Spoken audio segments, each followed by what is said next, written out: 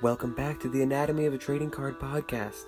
On the last episode, we spoke with Steve Wozniak, one of the disenfranchised co-founders of Apple, who taught his mutually inexclusive friend, Steve Jobs, how to do laundry.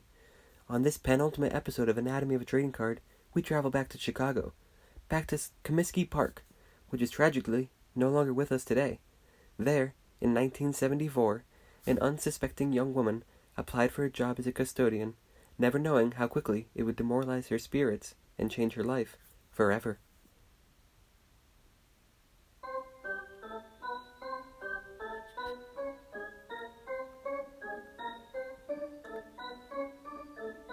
Named for superfluous team owner Charles Comiskey, the park was one of your classic, run-of-the-mill baseball stadiums, a place where you could sit in non-corrective wooden chairs, chomp down on a $10 hot dog, and get beer spilled on you by the man sitting behind you, all in the name of America's pastime. But don't worry about what's going on behind you, worry about what's going on the old diamond. After all, the stands are someone else's problem. In the 1970s, they were the problem of Allegra Goodbye Gulch. Allegra was the fastest custodian Comiskey Park had ever seen.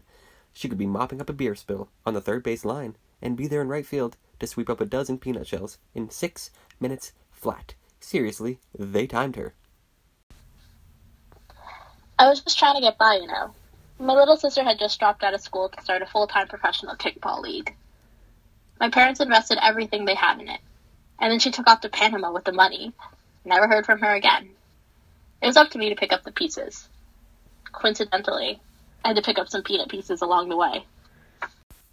But things soon soured at Comiskey Park for Allegra, and when it was discovered that she had devised an intricate set of underground tunnels to navigate the stadium more easily, her reputation was tarnished.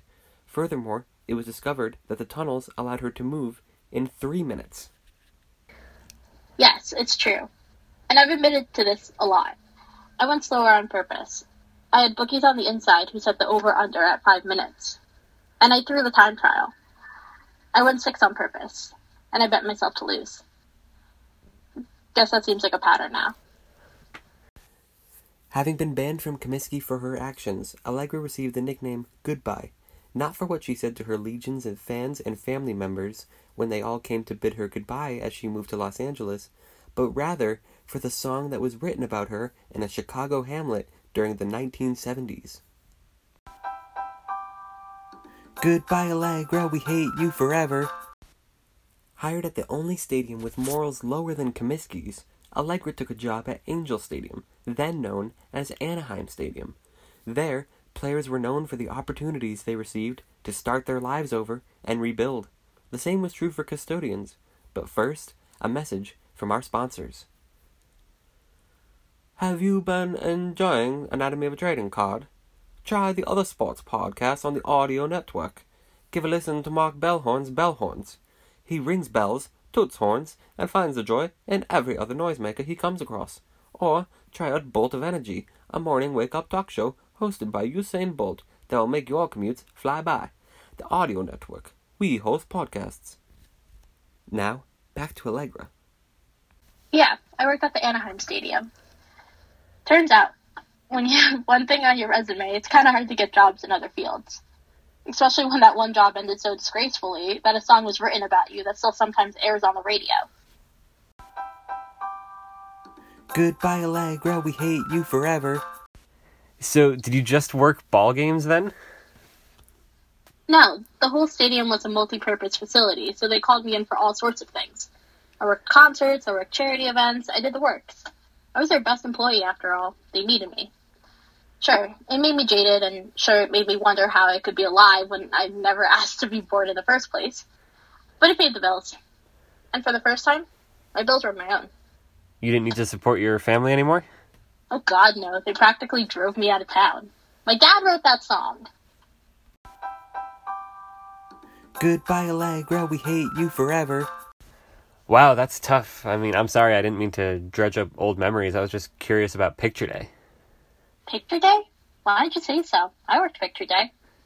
Of course, I only got to work it once. Ahead of the 77 season.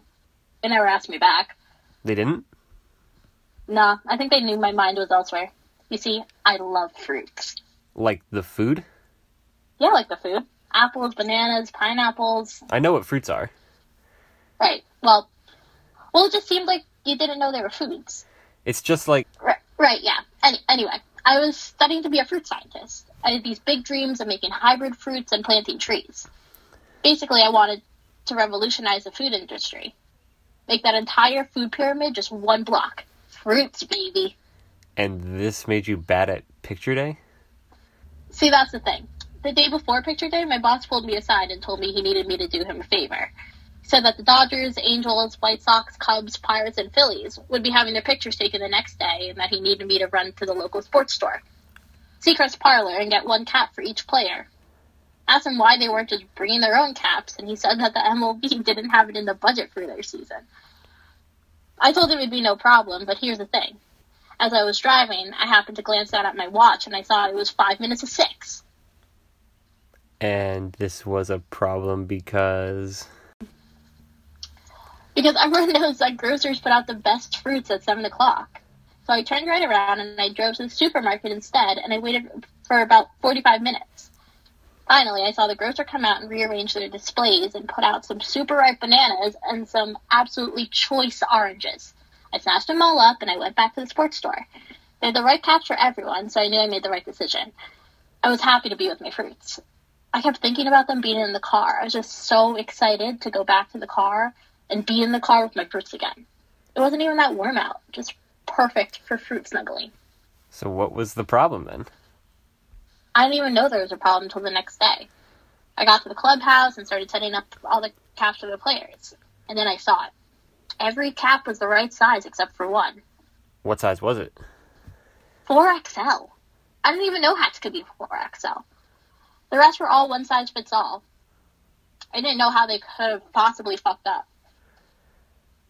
But that's all there was to it. I drove back to the store, but they were all out of White Sox hats.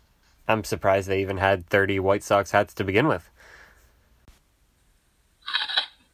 Right? I know. Anyway, one player's hat was just way too big. Whichever White Sox player showed up last would be drawing the short straw without even realizing it. I felt bad about it, but I didn't want to be fired. Anytime a White Sox player showed up, I just stared them down and make sure they didn't take the big hat. Enough time went by and only one hat was left. I waited about an hour and no one showed up. I figured I was in the clear, so I went to the parking lot, pulled out a grapevine, and just started chewing. So you never knew who wore the hat? Oh, I knew who wore it. It was Brian Downing. Thank you for listening to episode 3 of Anatomy of a Trading Card. We hope we've painted a picture for you about Los Angeles in 1977 and the people in Brian Downing's orbit during that time. We also hope we've provided you some cozy comfort during the always superfluous days of May. We're all looking to settle down, unwind, and listen to some podcasts, and we're so glad you chose us. Be sure to stay tuned to the audio network to hear a woman with 12 kids preach religion at people from Lansing, and we'll see you next time.